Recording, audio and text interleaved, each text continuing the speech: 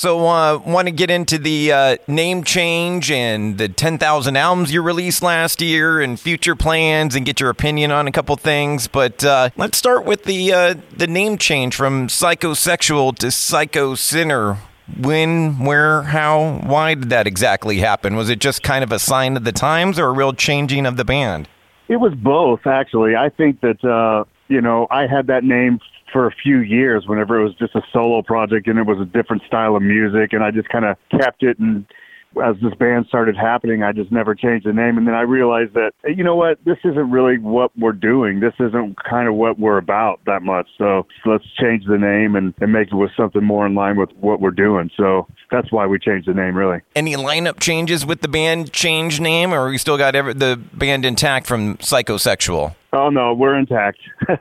Same four dudes. Yep. And kind of curious, but I mean, maybe it was just a difference of, your prior band having two guitars. Was it by design to only have one guitar in this band? I don't think so. It just kind of ended up that way. It seems to just, Sean has that role covered so well that, we just don't need an additional guy. It's not that kind of band. It's really not a two guitar attack kind of sound. No twin guitar solo harmonies or anything going on? I mean, maybe he'll throw in a harmony here and there, but it's not really a dual guitar thing. And loving the new tunes, Psycho Sinner and Lady Killer especially. Thank you. Yeah, that's I found out it just went top 10 today at radio, so hopefully we'll have our fifth number one in a row at the secondary market here in a couple weeks. That'll be really nice. And a video coming for Lady Killer. Yeah, any day it's dropping. We shot it out in the desert before it was, 200 degrees, and so it was a nice day to actually film that video. We got lucky. Now, do you go at just any random place in the desert? What time of the day? I mean, is it just kind of, hey, look, there's an empty field. Let's do it there at 6 a.m. Talk to me about that shoot for that video. Well, it's basically right behind my house. You just walk down the street, and there's the desert, and we just set our stuff up and recorded. Like, only one person kind of came and watched it, because it was a public place. You couldn't really run anyone off, so it was fine. It was a really painless shoot, and it was a lot of fun. Kind of guerrilla style, just run in, do it real quick, and get out. Absolutely, because when you ask for permission, that's when it never really is granted. At least that's what I found out over the years. What's the old saying? Beg for, never ask for permission, just beg for forgiveness afterwards? Sure. Yeah, it makes sense. 9 albums out last year, man. Are you exhausted, or are you still continuing to write? Oh, no, we're writing all the time. We just finished album 11, actually, so we're about to move on to our 12th record. Wow. That's got to be some Guinness Book of World Record the way you're cranking out material here, I think. Well, certainly releasing 9 in one day was a record, even though it was unofficial. But, I don't think that's ever been done before. I don't know if it will be reached. Who knows if we're going to have another big pandemic and shut everything down again for so long. But that's really the reason why it happened, just because there was nothing to do. You couldn't play anywhere. So it was like, let's just go to work and write and record songs. So that's all we did. And as things open up, are we getting any closer to any sort of touring or show plans or festivals or anything? We're always talking about trying to make it happen, but I would say if not the end of this year, it'll be early next year before we get out there. Just because there was a lot of, backlog jam up from the pandemic. Bands finally would get out there, and then there was another one that had to shut everything down. So it's just kind of backlogged, and we'll get out there when the time's right and it makes sense, to do this on a real scale. And do you want to open or go out and headline from day one? It just depends on the situation. We would do either if it makes sense. But, we'll have to go out there and earn our stripes like every other band. So there'll be a lot of opening, and that's fine with us. Play a short and sweet set, and you just basically throw all your haymakers and then, have your night. I'm going to end up spending more time on getting into the Devil Daddy outfit than on stage, probably. It's true. Yeah, that name was a name change, too. I'm now called Grim Sinner. Ah, okay. Glad I mentioned that. Yeah. So Grim Sinner, okay. Yep. That Devil Daddy was part of the old stuff, and I just decided it just didn't make sense. Let's just do something that makes more sense.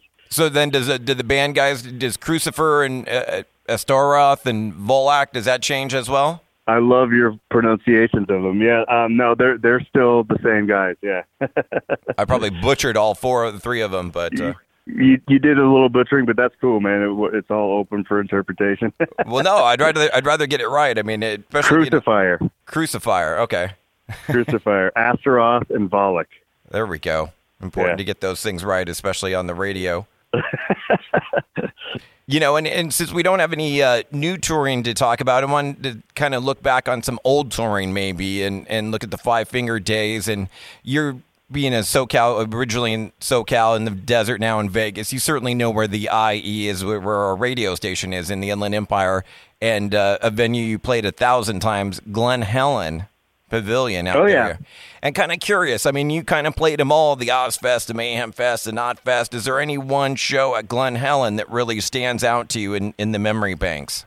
I'm trying to think. I'm trying to think if we did this Family Values tour. Yep, you did. Stopped at Glen Helen. Yeah, with Korn and Stone That Sour. That was the first tour that we did, so Family Values 07. So I think that might be all the first time we played venues like that. It was so awesome, you know, because you dream of playing them. You see bands that are growing up, and then finally you're playing it. Yeah, I wish they would get back to more of those festivals, mentioning the Ozfest and the Mayhem and the Knotfest and all that. I feel like those are kind of a thing of the past, and I wish we would get back to them. I know that there's the big, you know, the Rock on the Range and those kind of one-off festivals, but I'm talking more like the traveling, touring festival circuit. It was so fun. It was just like a big, you know, family barbecue circus that went from city to city. It was really cool.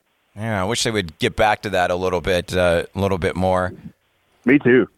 You know, speaking of one other Five Finger thing I wanted to touch upon, really cool tune that you guys did back in the day, Lift Me Up with the metal god himself, Rob Halford, and got to do that live with him at the Golden Gods Awards. But kind of curious if you could take me back to that. Whose idea was it to say, hey, let's throw Rob Halford on this track, and who made the call? Did someone in the band, or is it all management that gets involved with that stuff? But talk to me about that tune.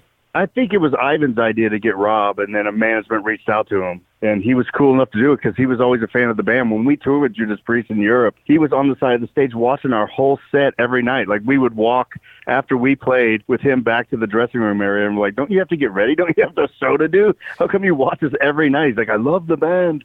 He's always really cool, you know? And then was that the only time you got to perform it live with him? Was that the Golden Gods? Yeah, that was the only time, but I think we pulled it off. I remember being a little... You know, you just want it to go over well, so you're a little nervous. But I never really get nervous, but I was that night just because we performed with Rob Halford and Rob Zombie the same night, actually. What was a Zombie tune you guys did that night? We did Thunder Kiss 65 because we were getting ready to tour Mayhem with them that summer. Oh, that's right. I remember being there, and I remembered the Rob Halford. And speaking of Halford, cool that finally Judas Priest going into the Rock and Roll Hall of Fame. That's excellent, man. Nobody's more deserving than them, I don't think. They certainly have. They should have been in there years ago, but at least they're in now, and I'm really happy for them. I think they definitely deserve it. And if the opportunity comes up for Five Finger one day, would you be happy to be a part of that?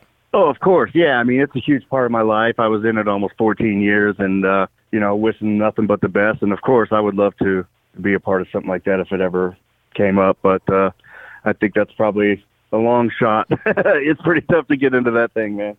I don't know. I mean, with the success that Five Finger has had and continues to have, I think it'd be a first ballot, no brainer. But then again, who knows? Look how long it took Judas Priest to get in. So you never know. You never know, man. We'll see. That would be really amazing. But you know, if not, it's still been amazing. So it's all good. Last thing I got for you, man, we're old school station. We do mandatory Metallica every night at 10 p.m., which you'll be a part of. Kind of curious, what was the first Metallica tune you learned on the drums? Probably something that I could play off Master of Puppets, like maybe Leper Messiah. That might have been a little easier to tackle than like Battery. That was pretty brutal for a young kid. I love Lars. I think his drum parts are amazing. His ideas are awesome. So those records blew me away. I was like, whoa, you can do that with your feet? And then I've had to research all the double bass bands in the world after that. Yeah, Lars gets so much grief for his colleagues are amazing as well, but he always gets so much unjust grief, I think. Yeah, you know, that's okay. I mean, he doesn't have to prove anything to anyone. But, yeah, I think that he's an amazing talent and the reason why that band is where they are, man. I mean, he's been the glue of that band, I think.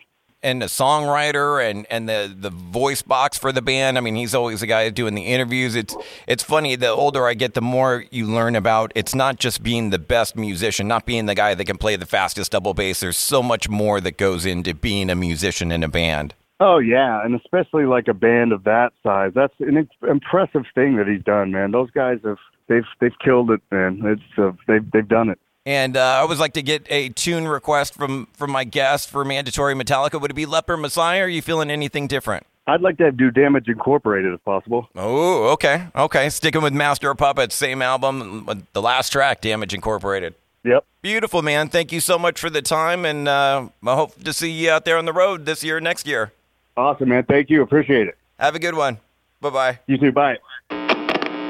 Dude, you absolutely rock. Thank you so much for checking out the entire interview. Now just hit subscribe. Subscribe to the podcast, Radioactive Mike Z. My interviews in their entirety. Available on all the major platforms. TuneIn, Stitcher, iTunes, SoundCloud, whatever you're listening to right now. Just hit the subscribe button. Make sure to give me a follow on the socials as well. I'll follow you back at MikeZ967. And bro, don't miss the radio show. Now 10 p.m. to midnight on 96.7 KCal Rocks in the Southern California Inland Empire area, Riverside, San Bernardino County. Always streaming on live at kcalfm.com. You, my friend, absolutely rock.